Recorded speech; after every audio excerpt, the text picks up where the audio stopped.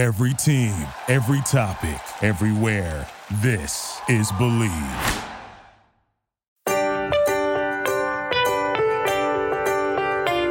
When two Division I athletes discuss the challenges and successes of navigating life after competing, you get conversations designed by athletes for athletes. I'm Don Sutton. And I'm Brooke Bierhaus, sharing with the athletic community stories and insights to better understand life when your sport ends. Hello and welcome to When Your Sport Ends, here on the Believe Podcast Network. I'm Brooke Bierhaus, and alongside me is my co-host, Don Sutton, for this week's episode of When Your Sport Ends. We are really excited to be bringing you an interview with Aubrey Wall this week. Aubrey has a timely and unique take on her relationship with triathlons, and it's an interview that we believe you are really going to get a lot out of.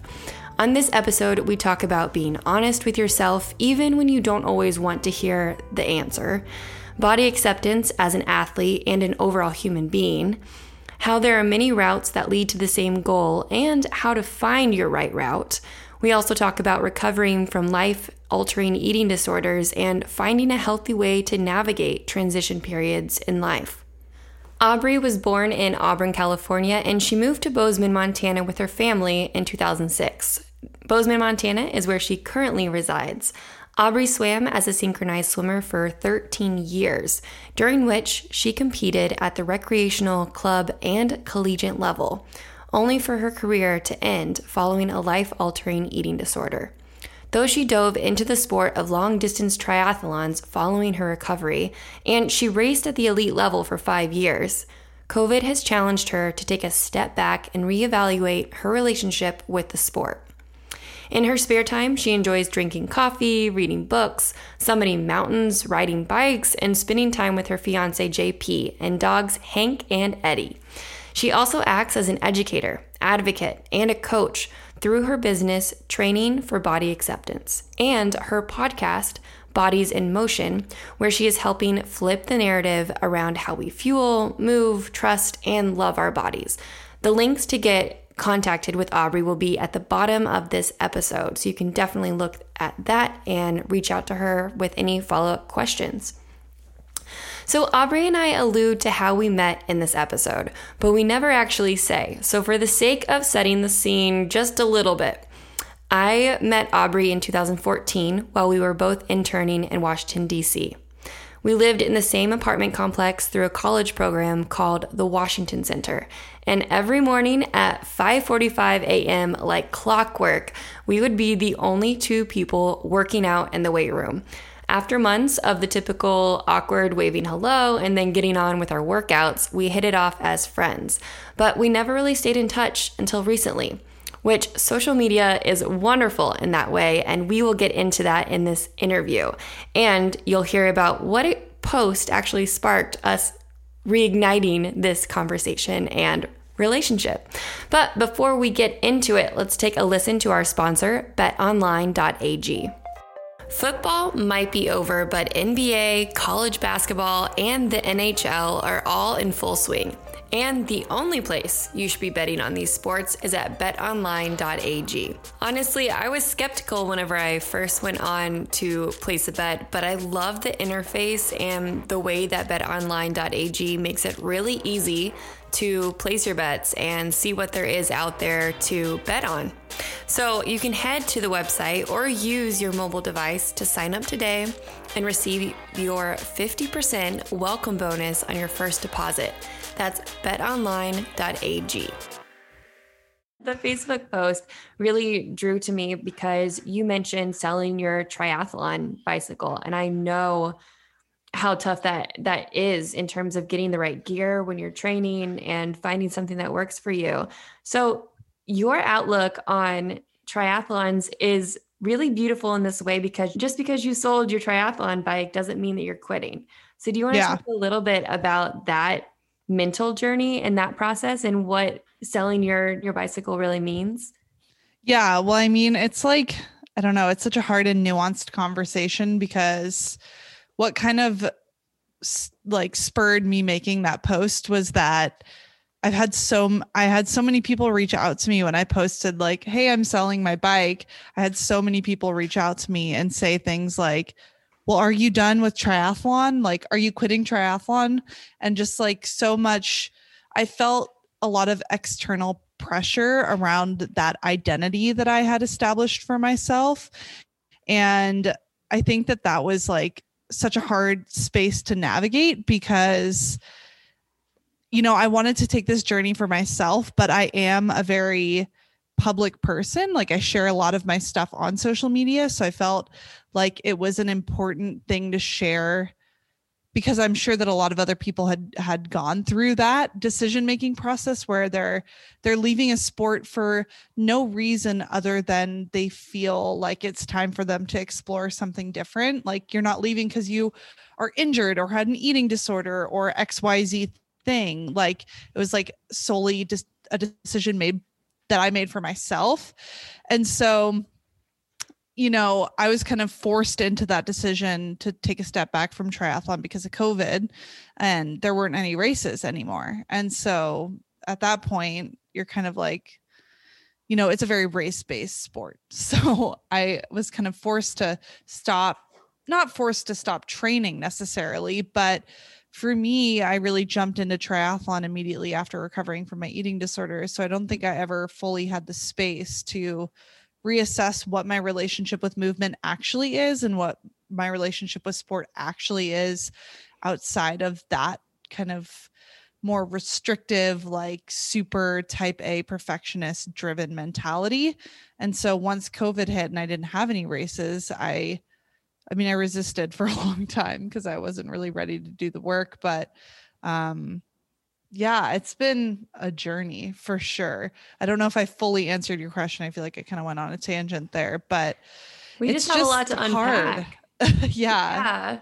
I think that answer really does allow for us to add more and to unpack that answer itself, because there's so many other avenues that I feel like you're opening up for discussion. So I'm really excited about getting into all of that.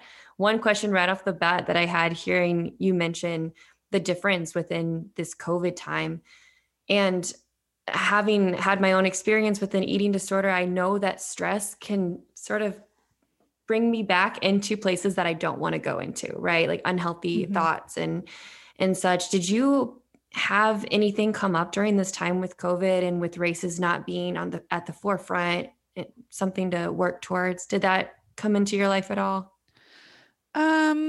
Yes and no, I would say. I think that when you've had an eating disorder, those thoughts and that mental space comes back a lot easier than for people who haven't had an eating disorder.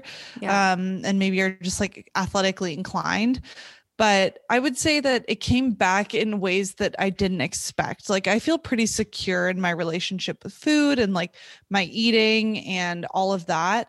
But when my sport was also taken from me, I was starting to have a lot of weird body image stuff come up around like, okay, well, if I'm not racing and I'm not training, 10 to 20 hours every single week, if I'm not doing all of these things, how do I negotiate my relationship with my body and my relationship with food? And if my body changes, then am I going to be okay with that? And how do I navigate that space? Because I've always been such an athletic person that even when I'm training more or less, my body is more or less the same, Yeah. And like, I'm still a very active person, so I'm not out of sport necessarily, but like not being able to go out and do, a 10 to 15 mile run any day of the week, like that is a totally different space to be in when you've been used to being so fit for so long. And then you're like, okay, well,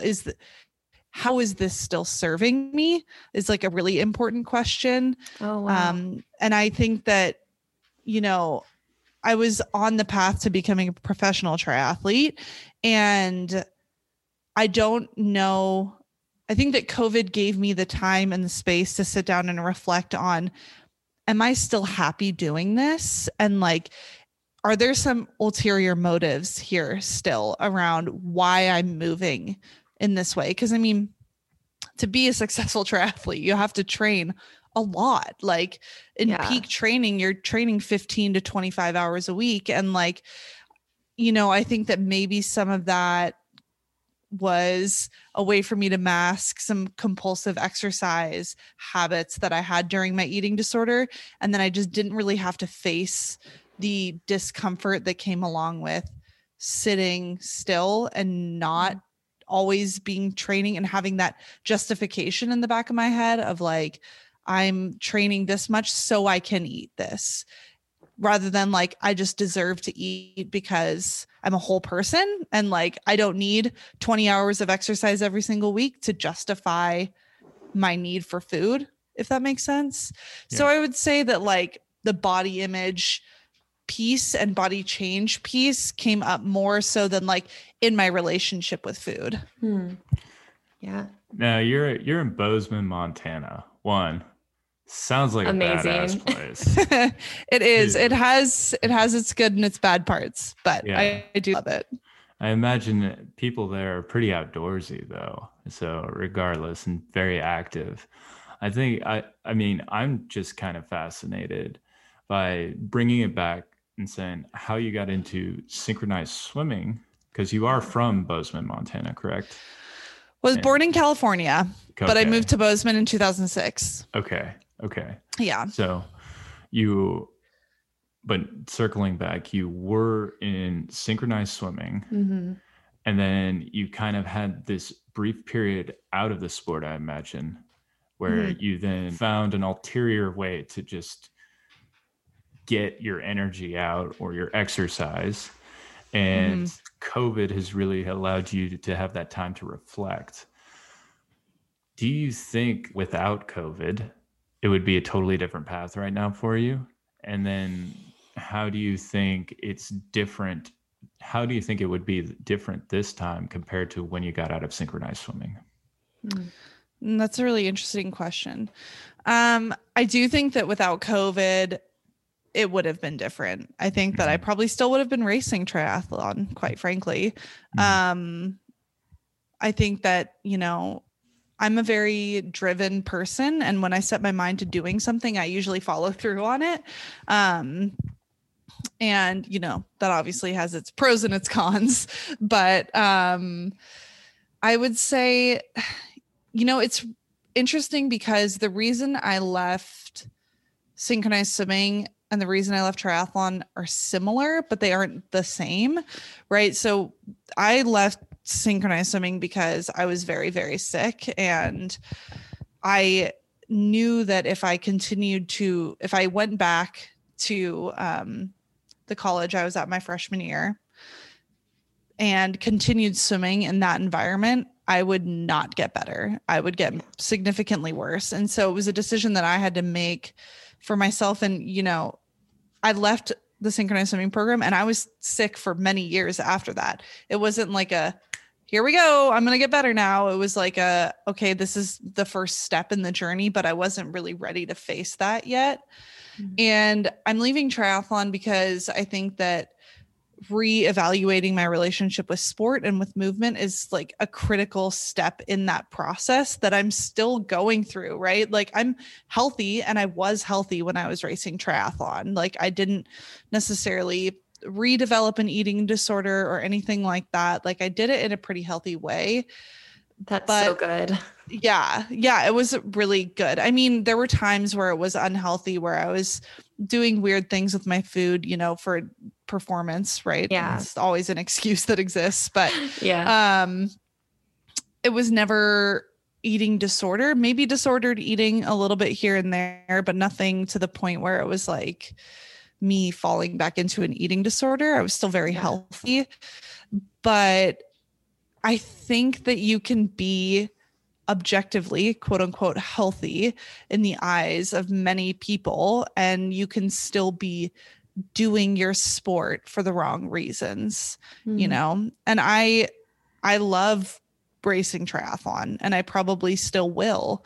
But I think that I need to approach it with a mentality of I'm doing this because I love it, not because I have to be the best or because I have to, hit every single training session perfectly, or I have to be this really, really fit person that's like crazy doing all these Ironmans and all this stuff. Like, I love doing it. And so maybe I will, but I think that like rediscovering the joy in all of it is really important, because that's why I started doing it in the first place. I didn't start doing it to go pro. I started doing it because I liked it. And then I was like, I'm good, so maybe I'll try and go pro. But then it became like an obsession with going pro and do whatever it takes and sacrifice anything to do that. And I don't think that it has to be that way in sport. That's so interesting, because I think triathletes are their own type of breed. It's like ultra running too, right? You have to, in a way, be a little bit type A with certain things. And finding a way to still have fun and play within the sport is so eloquent and beautiful. And I just am really excited about that mindset. I think that would be really hard for a lot of people to overcome, especially with being so close to pro. I mean, were you classified as pro? Did you get your race card? No, but no, I didn't. And hearing you talk about that, is it something that you think within this mind shift really, and this going back to just movement for your body and not giving yourself too much of a, I guess, a timeline really, are you hoping to maybe be able to get your pro card? Like, is that still? Yeah, I don't know. I haven't really decided. At this point, my answer would be no. Yeah. Because it's funny. I was talking to my friend Julia, who I co-host my podcast with, and I was talking to her about it. And I was like, it's crazy because I'm 28 and I've never pursued goals outside of athletics. Like, I don't even know what those are, like, aside from like getting a college degree, right? And like doing well in school, like, but that stuff came pretty easy to me. Like, school comes pretty easy to me. So yeah, it was a goal to like graduate and get a degree, but it wasn't like this thing that I was trying to achieve. That was like a lofty goal. And I've never really pursued any goals that are like that outside of athletics. And so I am almost feeling like it's time for me to start doing that, because it was always like, okay, for synchronized swimming, like, how am I going to be the best? Like, am I maybe going to go to the Olympics? Yeah. I don't know. Like, okay, I want to go on scholarship to college, so I'm going to move away from home my senior year of high school, live with a host family, and swim on a competitive team so that I can get a scholarship, which I did. And then I went and swam. Obviously that ended with an eating disorder for a variety of reasons. But then it was like, okay, now I'm recovering from this eating disorder. Now what's something else I can pursue, right? Mm-hmm. And athletics seemed like the natural trajectory for me. And it was like, I sacrificed everything to that. There was no room for career-driven goals. Like, yeah, I had a relationship. I'm now engaged, but like, it was, I mean, I hate to say this, but it was like everything came second to my sport. I sacrificed time with my partner to do a 5-hour training ride on Sundays. Like, all of these things that you sacrifice for this, like, and there's such a small percentage of people that actually make that happen, and it's not only hard work that goes into that. It's also genetics and, how can you financially support yourself to make sure it happens, and all of these things. And how long do you give yourself to sacrifice all of those things before you have to make the decision of like, can I just do this for fun?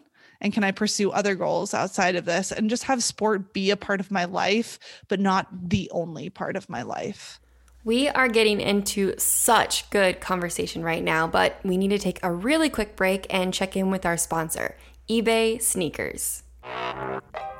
eBay is the place to go. It is the original sneaker marketplace. eBay is where you can cop the pair you've been eyeing. Sneakerheads and just about anybody who loves rare, vintage, or retro sneakers, eBay is the place to go. And here are just a few reasons why eBay Marketplace is the best place to go for rare vintage sneakers. With eBay's authenticity guarantee, your sneakers are meticulously inspected. A team of experienced sneaker sneaker authenticators verify the box, logo, stitching, and dozens of other inspection points. Each sneaker also receives an authenticity guarantee tag that includes a digital stamp of authenticity. And it also protects sellers with a verified return process. For sneaker sellers out there, eBay has eliminated selling fees on sneakers that are $100 or more, making it free, seriously, free, to sell or flip your collection. So go to ebay.com/sneakers today. eBay, the world's best destination for discovering great value and a unique selection. So building off of that, I mean, you've kind of had two rounds, right? You've had synchronized swimming, and then you've had your triathlon experience, both kind of taking a priority into your life. Do you see anything fruitioning within, a personal career that you would apply certain things you've learned from your sporting experience, and then anything that you kind of want to stay clear of? Oh, that's such a good question. I would say being more flexible in general is a good thing that I've learned. Like, I think that for people who are type A, for people who are, perfectionists, or like I like to call myself, a recovering perfectionist, Right. I think it's super, super easy to, when you set a goal, to, again, like I said, sacrifice everything for it. And it's like nothing else matters except for this goal that I'm trying to reach, which is great sometimes. But I also think that you have to be flexible within how you achieve that goal, right? Like what does the end goal look like? And, there isn't just one way there. So like, if I'm going this one way and it's not working, can I be flexible enough to choose another way to get to the same goal? So just being more flexible in that, like I like to race triathlon. So like, what does it look like for me to coming back to just like it? Like being the best doesn't always have to be the end goal. I love that. Like it's so hard though, right? It's so hard because we all have an inclination to want to be the best. Yeah. Have you ever heard of Eddie the Eagle? No. Oh my goodness. This movie. It's great. So it's not a movie. It's real life. So there was a British guy, just a brief piece. And I love it because you had mentioned this one piece, and I just think of Eddie the Eagle, and it makes me smile so hard. What is it? It was, you said that there's more than one way to get to your goal. Mm-hmm. And Eddie the Eagle, he was this guy who was trying to make the ski team, and all he wanted to do was make the Olympics. Yeah. And he found a way to make the Olympic. He was terrible, by the way. He was like, I think I know this story. Yeah. I'm sure. And so he found out that the British did support like long jump skiing. Yeah. And he went for long jump skiing. Yes, I totally know what you're talking about. Hugh Jackman is the coach in the movie. And so now he has the British record for long jump skiing because no Brit ever did it. I love that. That's so awesome. Yeah. I mean, like, if you like want to achieve something, like there are multiple ways to achieve that. And like, but I think this is something that just occurred to me in this moment. I think that a lot of the time when we're trying to achieve a goal, like a huge goal, like being a pro athlete or, getting a college degree or getting an advanced degree or whatever it may be, I think that oftentimes we're not really trying to achieve that goal. We're trying to like prove to ourselves that we're worthy. Mm-hmm. And so like, can we find that worthiness within ourselves without achieving these huge goals?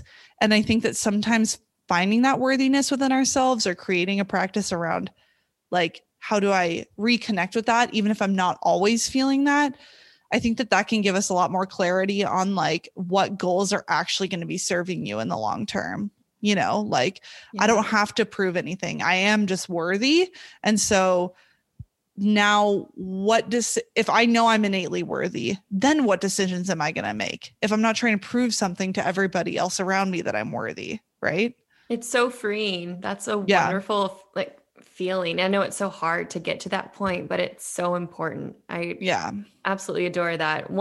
Speaking to your work ethic though, I wanted to make sure I share this because whenever, you know where I'm going with this, in 2014, when we met in DC, we were living in the same apartment complex and what a wild time. And every morning, I think before 6, we were the only people in the gym. And that's an integral year for me for coming off of track and field. I was no longer an athlete and I didn't really know what to do with myself. I still needed to work out. And so I'd go every morning, and I'm just putting that together right now, the timeline that, you were also you had other things you were going through as well, but like the identity of not being an athlete and how we both really found, again, an outlet, I suppose, to go out to go into the gym. But it also formed this weird little friendship that we just see each other. We're super comfortable. And I was like, hey, good morning. And it became a part of my daily life, just like knowing you and seeing you in there. And it's so cool to hear your story now. We've never had this conversation before. Yeah. Yeah, no, I know it's crazy. And I think that, kind of speaking to the whole, being an athlete and then coming out of being an athlete, when you're a competitive athlete, you're never taught what life is like after that. Like you're just like conditioned to be an athlete and that's all you are. And then that becomes your identity. And it's so hard because you're just like, well, then your sport ends and you're like, well, fuck, now who am I? Right? What do I do now? I don't even know how to exercise outside of a structured team plan. Oh my God, we still do that sometimes. Yeah. I mean, it's like, it's seriously so hard. I still am struggling with it. I'm trying to one thing that I've really been working on since I stopped having a structured training plan for triathlon is moving intuitively. So when I wake up in the morning, okay, what do I feel like doing today? And sometimes it's a run, sometimes it's weightlifting, sometimes it's nothing. And that's totally cool. And obviously I have to plan some days if I want to go swim, there's only limited hours. So I got to be a little strict about that. But I think that we need to do a better job of preparing athletes for what life is like beyond their sport, because in sport, we don't have a lot of agency because we have a coach that tells us what to do and we do it.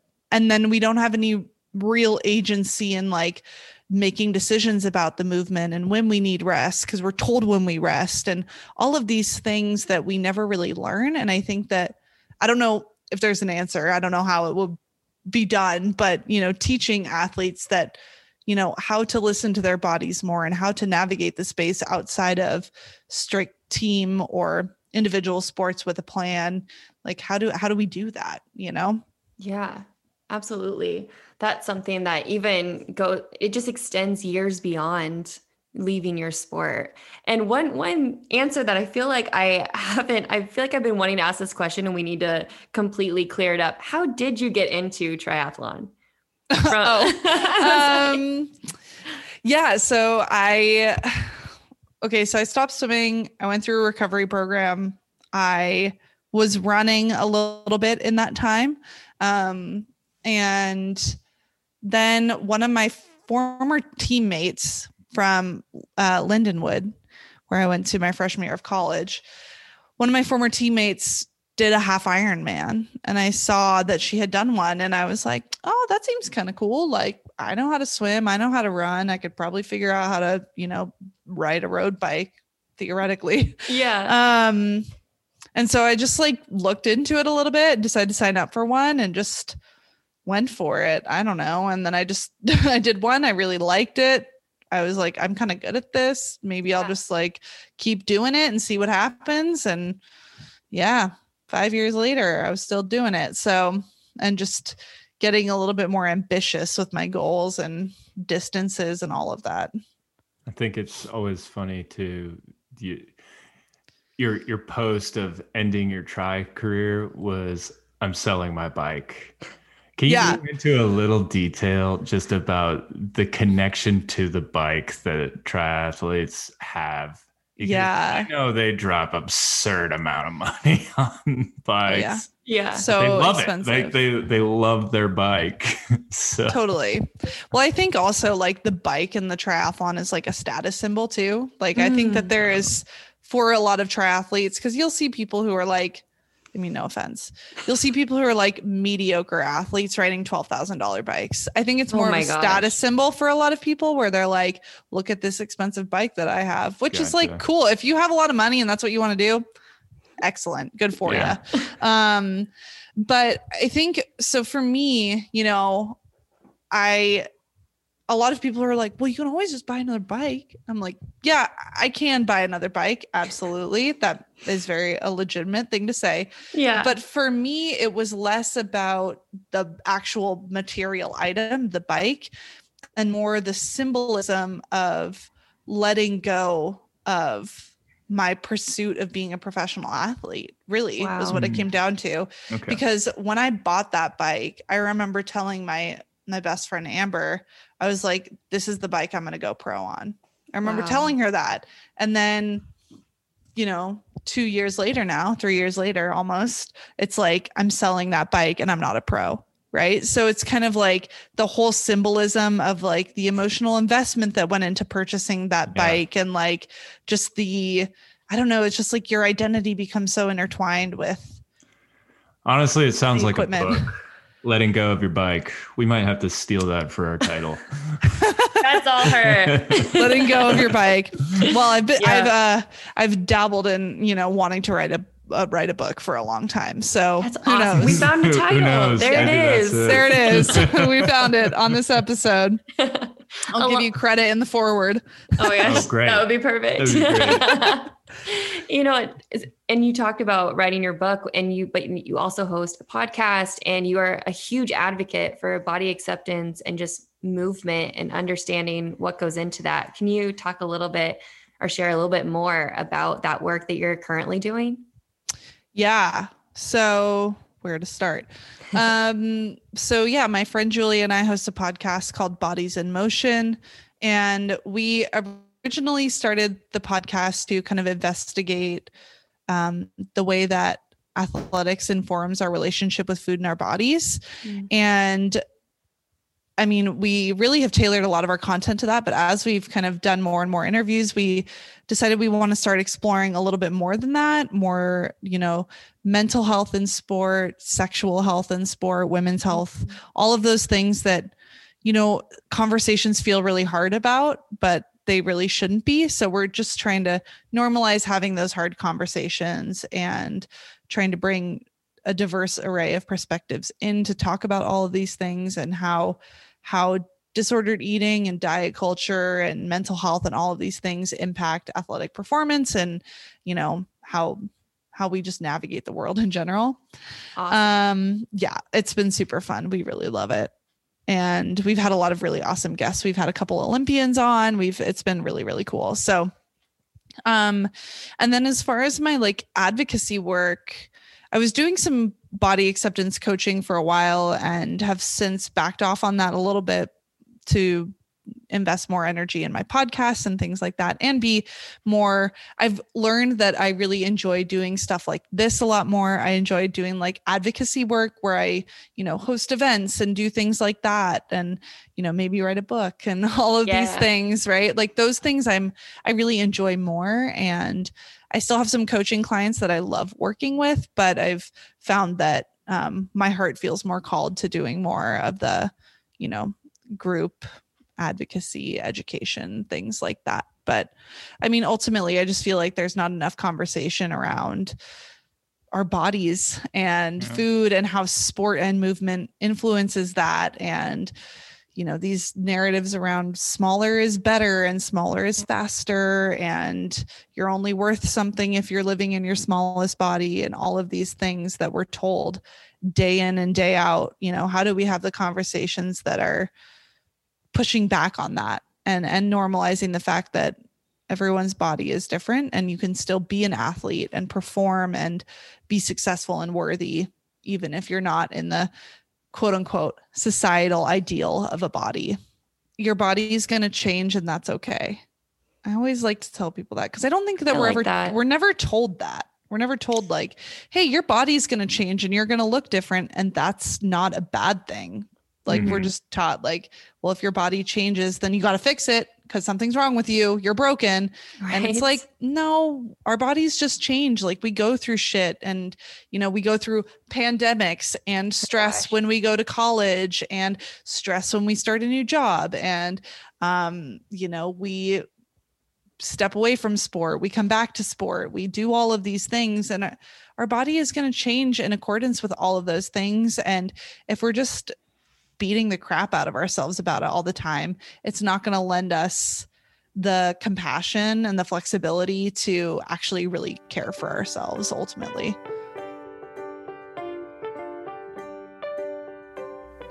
I love being able to work from home, but sometimes I want to get out and enjoy the beautiful weather, this spring weather that we are about to start having.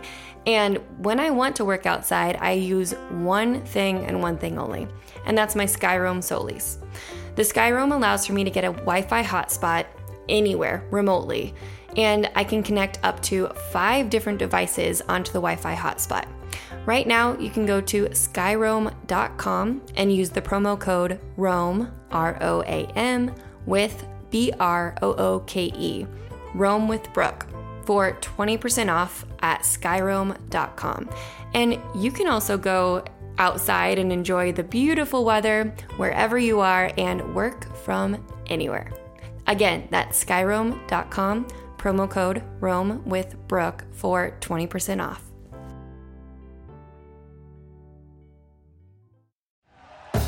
Thank you for listening to Believe. You can show support to your host by subscribing to the show and giving us a 5-star rating on your preferred platform.